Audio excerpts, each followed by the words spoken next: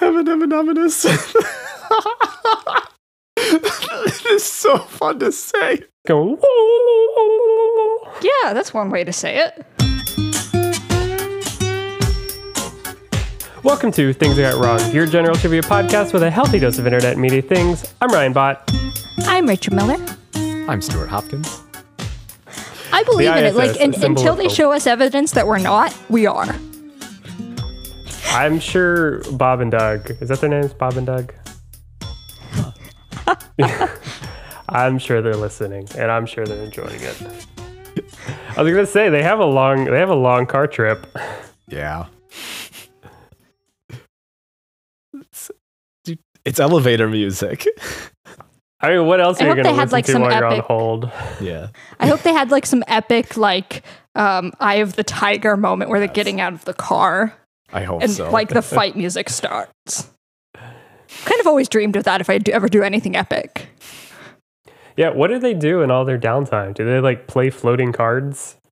No, they're there like on a science mission, so they have to work when they're up there. No, it was cool. We watched part of it. We were doing it was a while ago. We were doing me and Rachel thing. were doing an art stream, like a live stream kind of thing. That's like an art class. And they were watching it, so then we started watching it on a separate screen too. It's pretty cool. There's a certain point where it's like it makes sense to the mind that the rocket goes straight up and then it starts breaking like different, like higher and higher elevation, and then you see it just start flattening out, and you're like, this feels like in part of my brain the part where they then start descending back down, and that's really scary. Yeah. But they don't. They just kind of wiggle and they go like horizontal because the axis of Huh. Right, and the fuel cost to go just straight up is immense. But like if you hit the curve, then it's way, way easier to break out of there. Hmm. Yeah, because the magnetic axes, I think, are at the poles. Yeah. Because they got delayed because of bad weather and stuff. And I think at some point you have to wonder, it's like, why do they do all this in Florida? Because like the state that has bad weather every day at 3 p.m. that you can set your watch to. Although, yeah, I remember when we were watching it, I've heard and I've sort of seen the highlight of the re-landing the booster. But I didn't realize how like intense and finite that is. They were like landing it is on like a very tiny barge. Like they landed the reusable booster on like the Titanic door. That's really funny. I didn't think about that. Yeah, if I ever went to space, I would want it to be like Ender's Game style. I want to go through so many tests that I don't even know when the real one happens. To just be like, oh no, you already did it, you're here. It's like, oh thank God. I thought this was just another Tuesday test sim.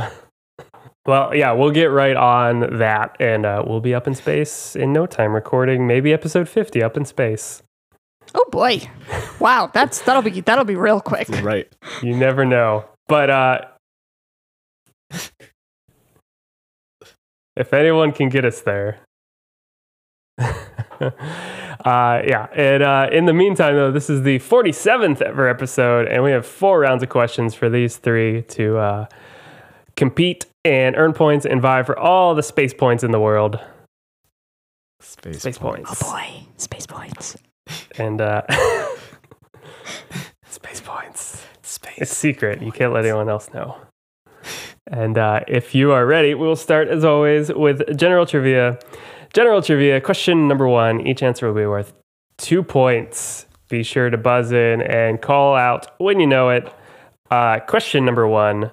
3 U.S. states, New York, Massachusetts, and Ohio, all have outstanding warrants, largely for deception and fraud, against what notable figure who's rare to be seen but once a year? Yes. What is that? The groundhog who shows up in Pennsylvania every year. Oh. I have, yes. I don't remember. 3 states, New York, Massachusetts, and Ohio, all have outstanding warrants for his arrest, largely for deception and fraud, for not truthfully telling if it's spring or winter. That one's fun. There's actually like legit, but like, tongue-in-cheek arrest warrants out that come out on like social media every year. Question number 2. Authors Aldous Huxley and C.S. Lewis both died on November 22nd, 1963, but were both overshadowed in the news by what more notable American death that same day? Rachel. Oh. Rachel? JFK? Yes. JFK dying November 22nd, 1963. Same day as Aldous Huxley and C.S. Lewis both. 2 points to Rachel there. Question number 3. It takes more than a few people to do the arm movements justice. So tell me, in 1978, what group wrote the song YMCA? The Village People. What? Okay. Wait, Riot Fest or? Oh, I thought you said Riot Fest. I was like, he went without me. Young man. But yeah, it takes a village. It takes more than a few people to do the arm movements justice. That would be the Village People. Question number 4. What German word, literally meaning bound day or meeting for the day, represents the German federal parliament and is the only body directly elected by the German people? What is this word? So it might be a tough one. Meeting for the day. So if you know any German, you might be able to pull some of it together. This is a tough one. This is the equivalent to the German federal parliament is the Bundestag. Yeah, no, I was not going to be right. 0 points there. Question number 5. Wroxham Road, despite being a small country road, has been an international footpath for thousands of asylum seekers and expats and is considered the largest unofficial crossing between what 2 countries? Maybe Wroxham Road. Rachel? Ireland and Northern Ireland? No. Despite being a small country road, has been an international footpath for thousands of asylum seekers and expats and is considered the largest unofficial crossing between what 2 countries? I need to print out a world map and just keep it above where I record. Is it? Because I don't... No other guesses? No. Wroxham Road would be found, it is a small outside the city crossing that takes place from New York to Quebec. This would be from the US to Canada. Oh. Maybe it's the other way it's not really around. the Canadians leaving so much. Or it happens, I don't know, and it's not necessarily US fleeing to Canada. It is other immigrants from one place or another.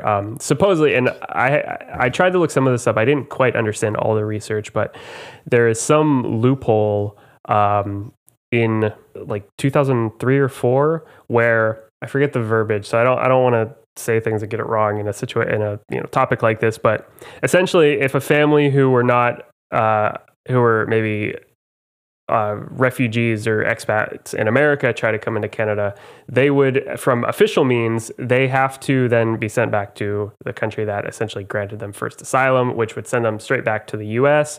But essentially, there are, from what I understand, very calm Canadian police officers along this road who will essentially find people physically coming up the road and say, here's the deal.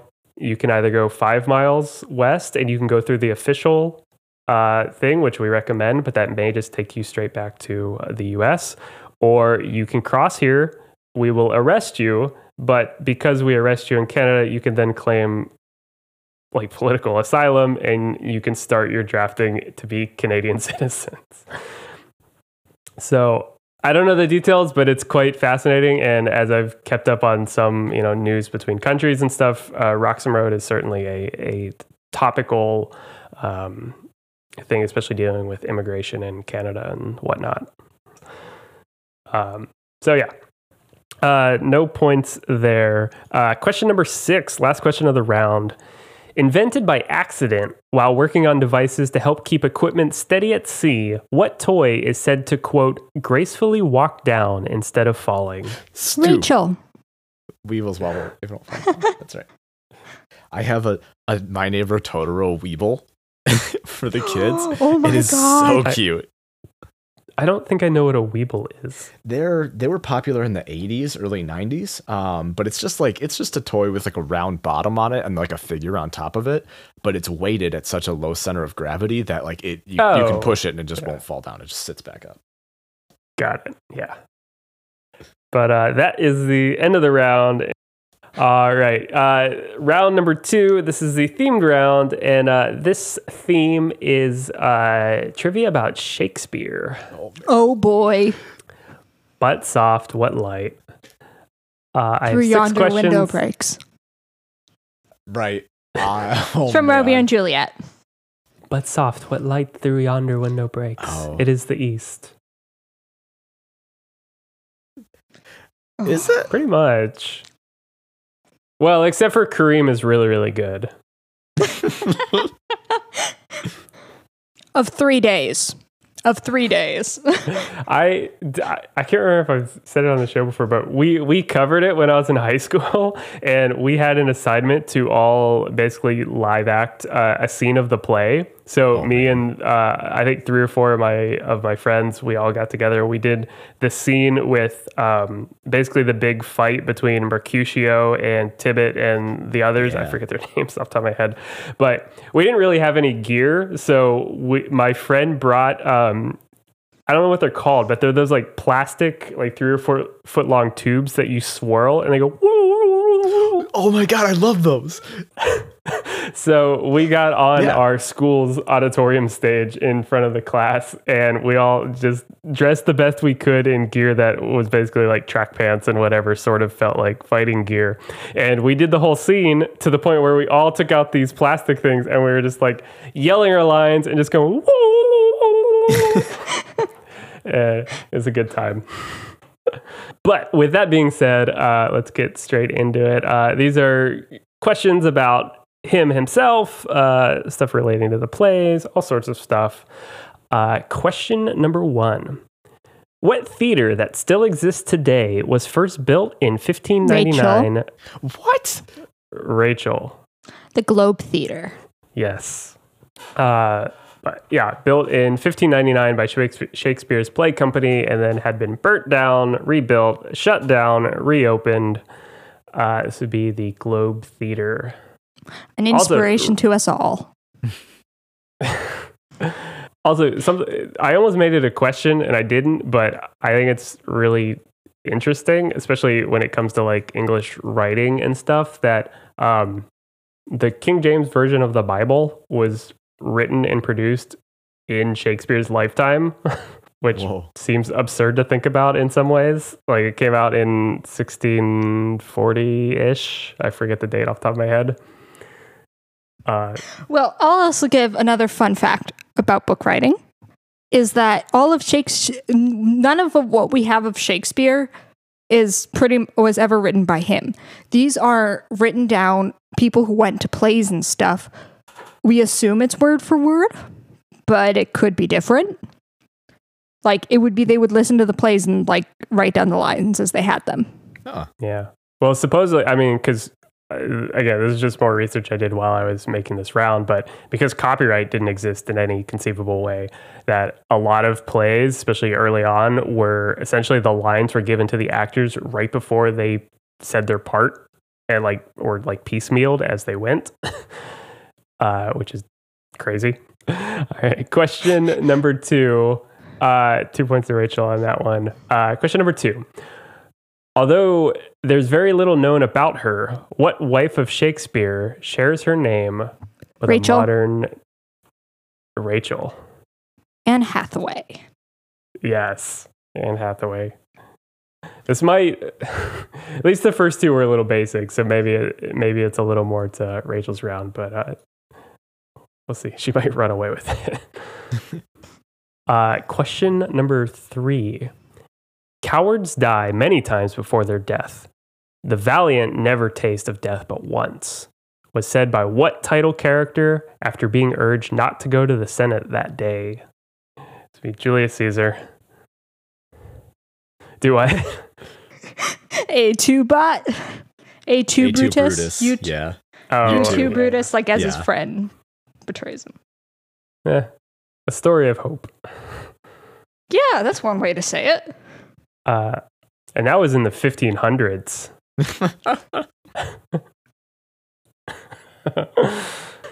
Especially considering that dollars didn't exist then. It's really incredible. Right. Talk about space points. Space points. Space points. Space points. Space. Question number 4. Charles Dodgson is generally considered the second most quoted English author behind Shakespeare for his newly invented words like snark, mimsy, frabjou, and jabberwocky. By what pen name is Dodgson better known? Rachel? Oh, rap. Rachel. Milton? John Milton? Not Milton, although that's a good guess. Charles Dodgson. I just know he was around generally that considered time, the so. Yeah. Crap. I can't tell if you're buzzing in or making space noises. Me? Yeah. No, I'm not buzzing in. I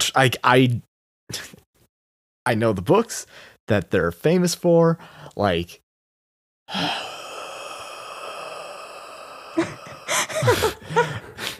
because of Jabberwocky. Like I know what this is. I can't think of the last name. I know the first name. I can't think of the last name. The second most quoted English author behind Shakespeare for his newly invented words like snark, mimsy, frabjou, and jabberwocky. Stu. Lewis Carroll. Yes. Okay, cool. Oh my gosh, I didn't even think. Like I was thinking like 1500s, like Shakespeare. I was like, I can't get outside of this time. Jesus. No, it's okay. Because Jabberwocky, that was the one that tipped me off.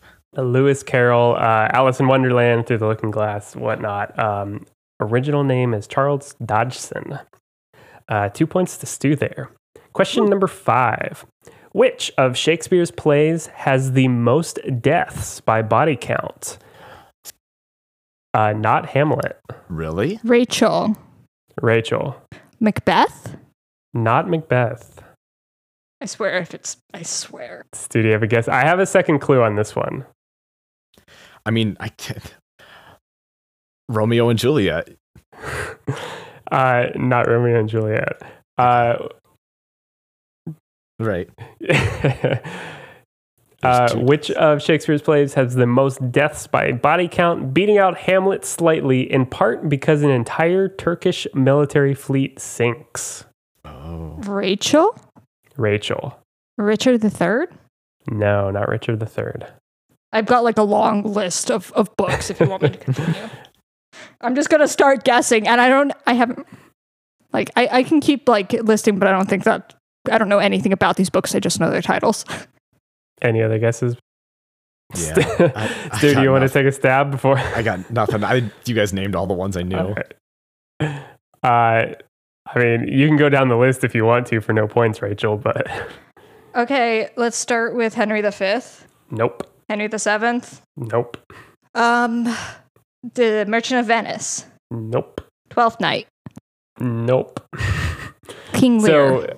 So, nope. Although, side note, that's my favorite. So this is the Turkish fleet that did not survive the storm. So the battle, I believe, outside of Venice. This would be Othello. Oh, it's Othello? I didn't even remember that. I've read Othello and I didn't remember that at all. So this one is maybe a little controversial because outside of an entire military fleet that is only briefly mentioned that sinks, killing off probably hundreds of people, it would have been, it goes down the line from most, except for not part of the literal question. Othello, Hamlet, Titus, and Andronicus, Antony and Cleopatra, and then King Lear is fifth worst by death percentage. So, no points there. Question number 6, last question of the round.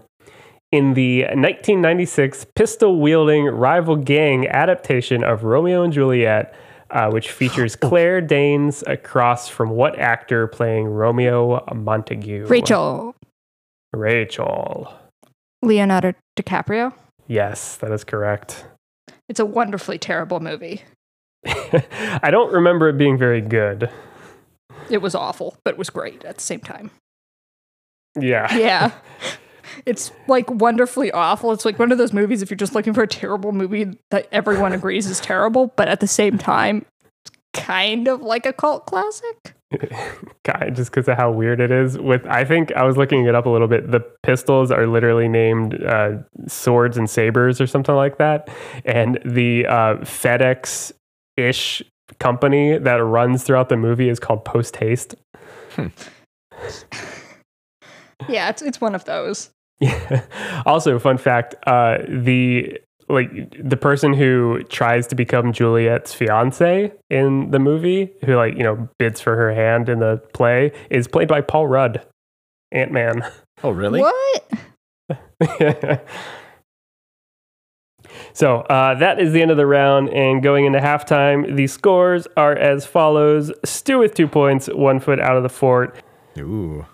Oh boy. All right, let's get into round number 3. This is one I am looking forward to. I think Stu had done kind of a similar round, but I started looking up some research on this one. I had to do it. It's what I'm calling Gastro Obscura, which is a round all about fictional food. Ooh. Oh boy, this is going to be fun. Yes, I did. Yeah, fictional drinks quite a while ago. Oh, it's fictional drinks. Okay. I think I found the name from Atlas Obscura, which is a crazy, basically almanac of crazy things in the world. But here are 6 fictional foods. I'll give you a description and you need to tell me the product. 2 points for each correct answer. Call it when you know it. Question number 1. These nutritious but bland wafer foods are all that's affordable to us non-elites. And in this dystopic, overcrowded future, it's the food's secret ingredient that will kill us all. Oh, it's people. It's people. Soylent Green is people. Don't tell the secrets, guys. Yeah, spoilers on a 50-year-old movie. Question number 2. This green fizzy drink has all the bubbles go down instead of up. It tastes like vanilla and cream with faint traces of raspberry.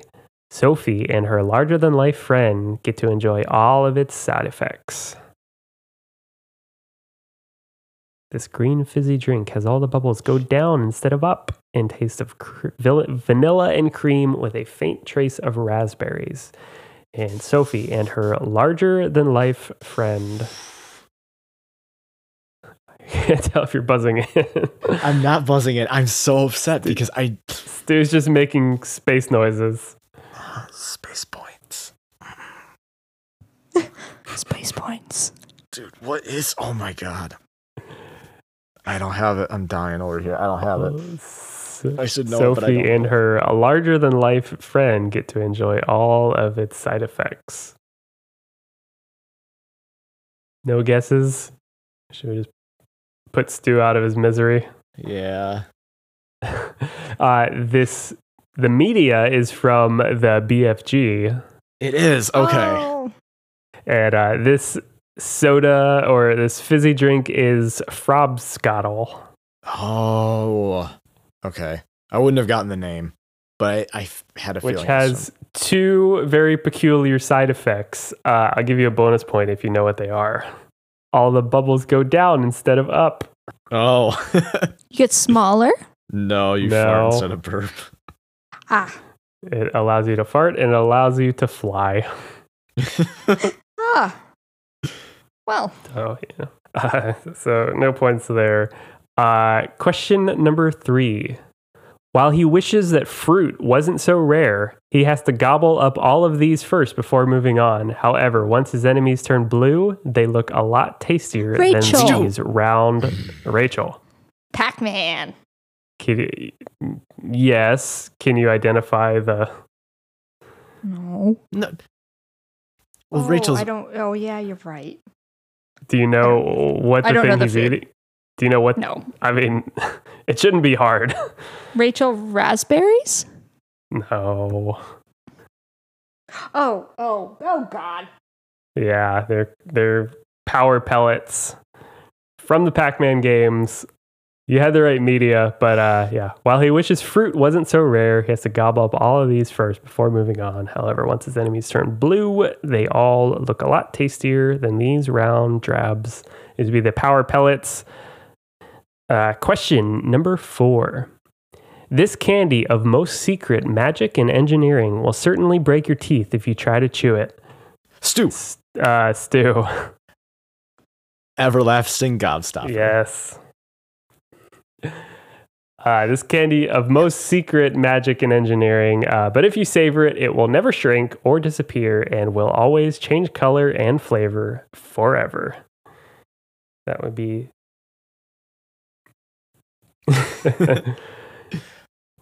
I mean, you know, the... Well... But the thing about the Everlasting Gobstopper is you get so sick of it that you just need other candy and nothing satisfies like a Wonka bar. I mean, if you've seen the documentary, the business model is not necessarily the best part of his operation. Yeah.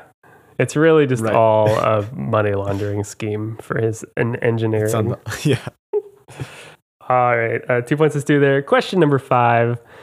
Thanksgiving at my family's house is always a surprise. When family members like her show up, every flavor imaginable always leads to surprise, and no amount of magic can ever defend the risk you take eating these on the school trolley.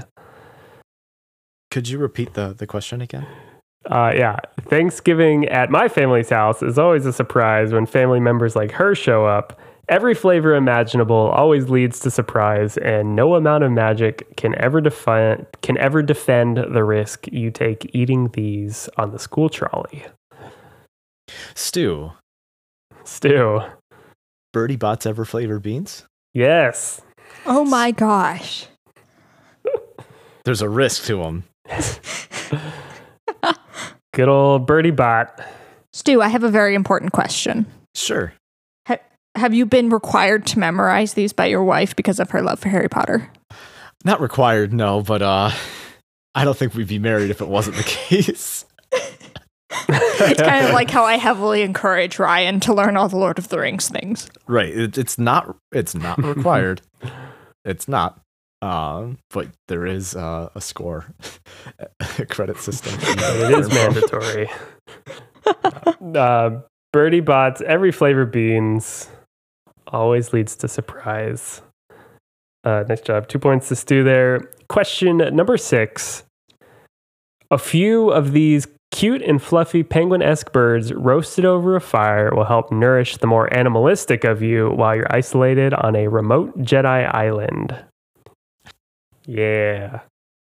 Roast porg. It is probably not... maybe not roasted ones.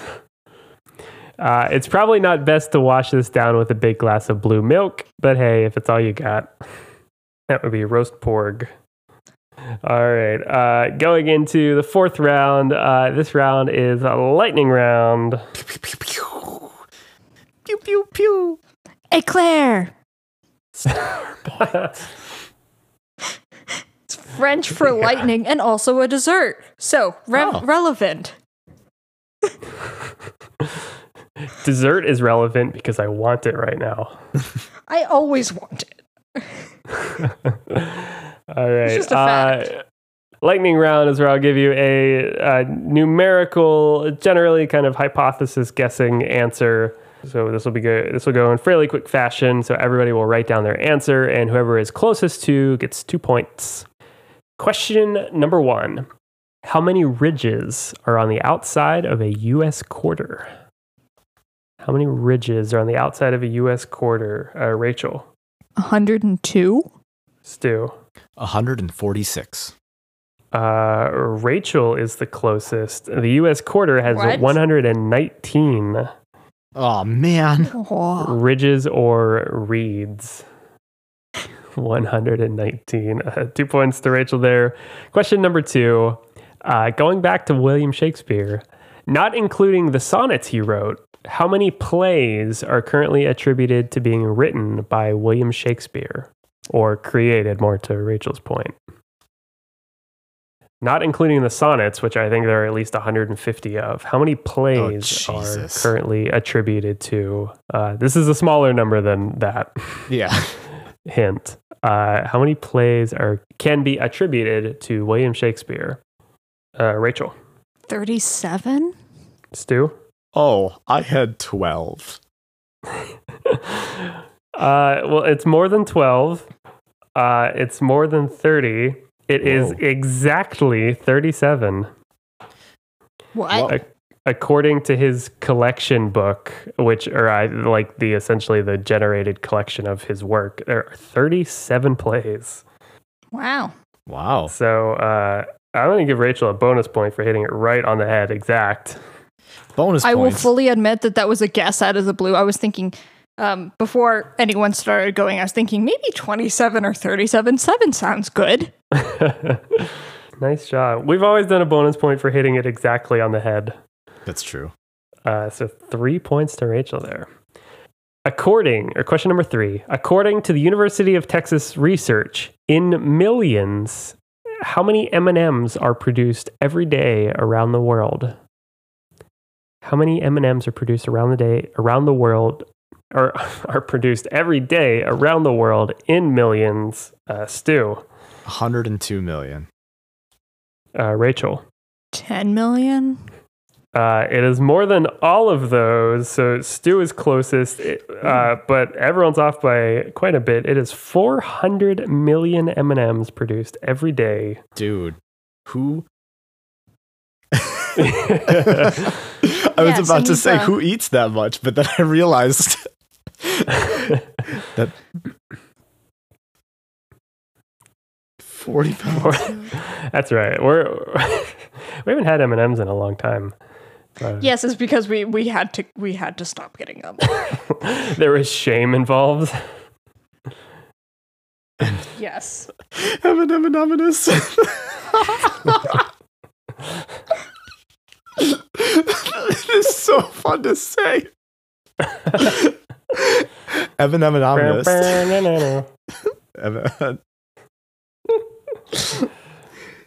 Oh my gosh. All right. 2 points to Stu there. Question number 4. In feet, how long is Sue, one of the largest intact Tyrannosaurus Rex skeletons? In feet, how long is Sue, who normally takes up residence in the Chicago Field Museum? Rachel. 43? Stu? 80? Very close to the number is Rachel. It is 40 feet long. Whoa. I don't know how distances and proportions work, so I just throw out numbers. It seems to work. Lightning type rounds, you always do very well on them, and I do extraordinarily poor on them. But Sue is 40 feet long and 13 feet tall from bottom of the foot to top of the hip, since essentially the Tyrannosaurus Rex is horizontal. If that makes sense. Yeah. So the highest point is the top of the back or the hips. But 40 feet long, 2 points to Rachel there.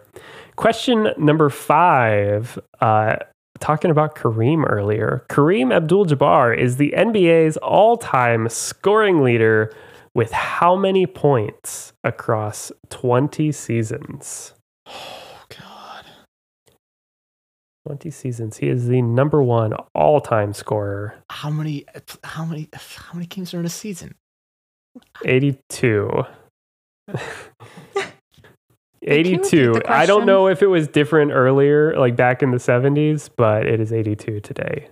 Sorry, what's that, Rich? I said, can you repeat the question? Yeah. Kareem Abdul-Jabbar. You may have heard of him. He's kind of the Kareem of Kareems.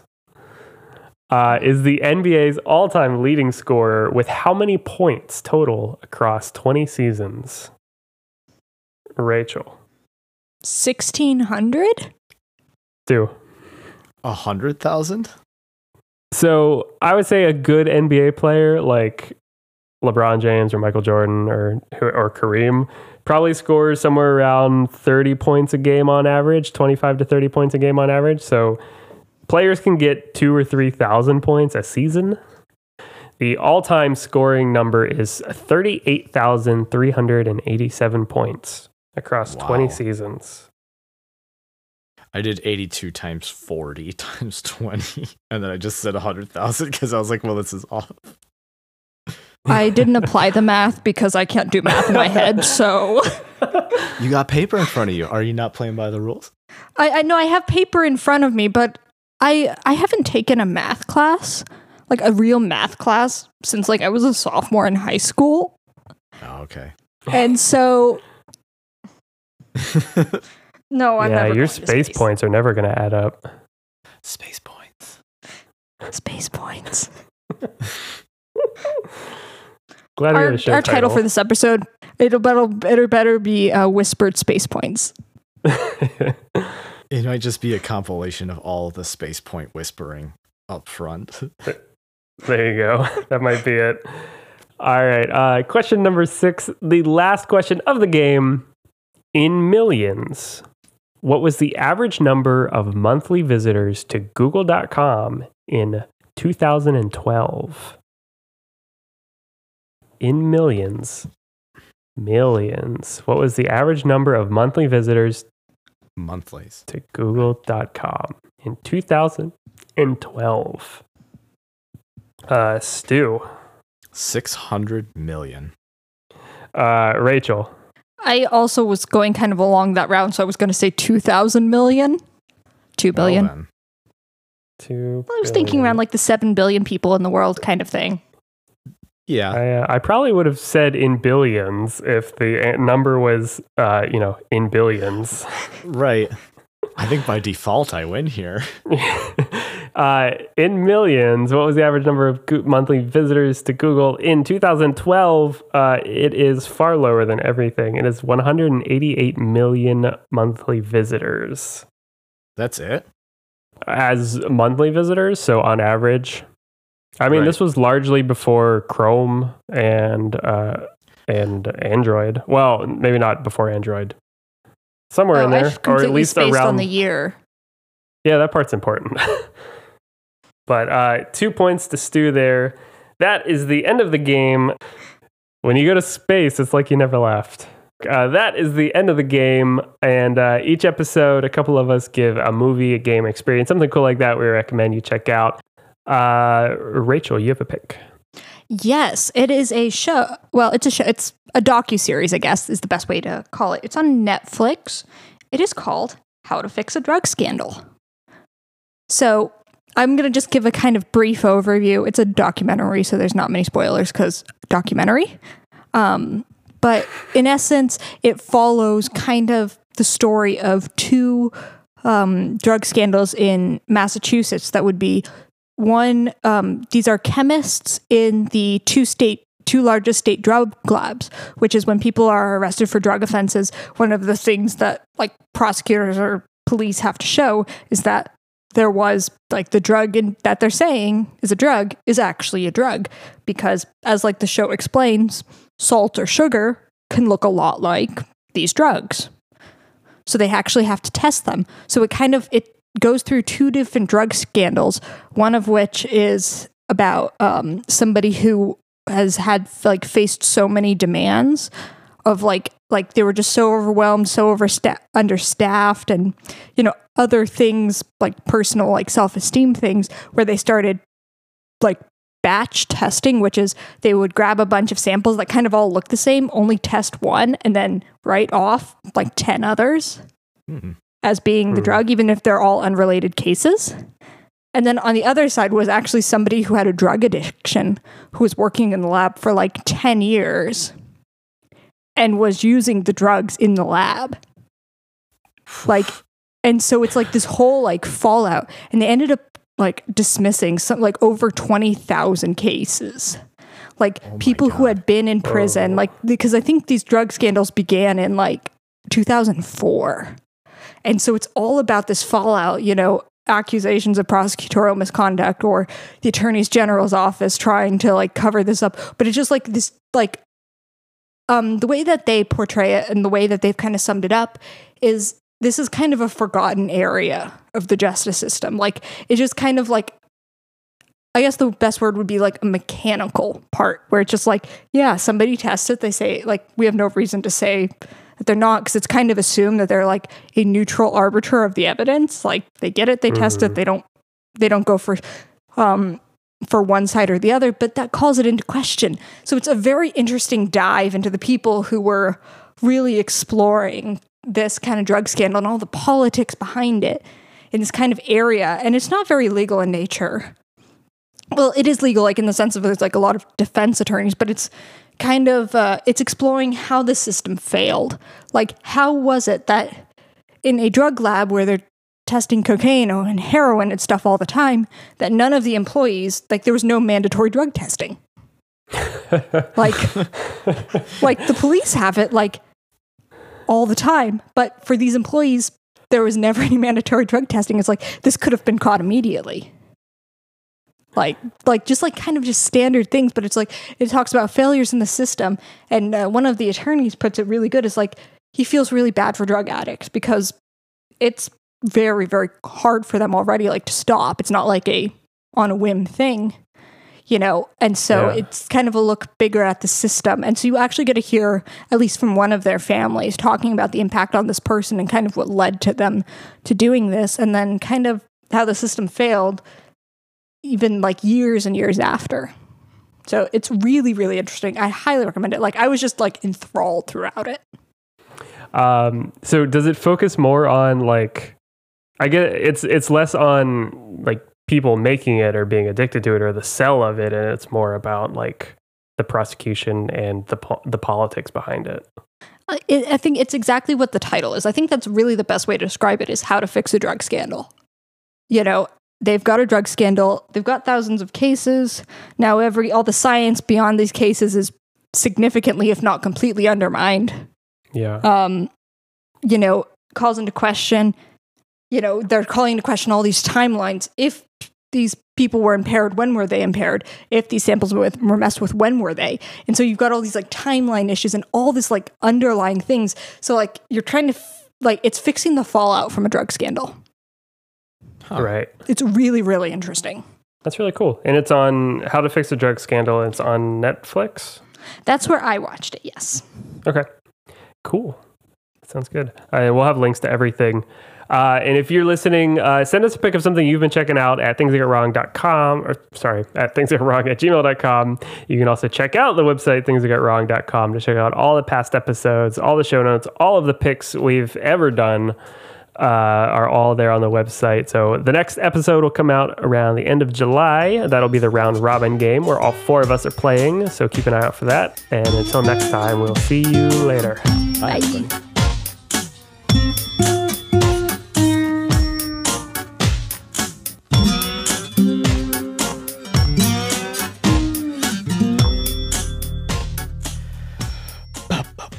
Bum ba ba bum bum bum bum.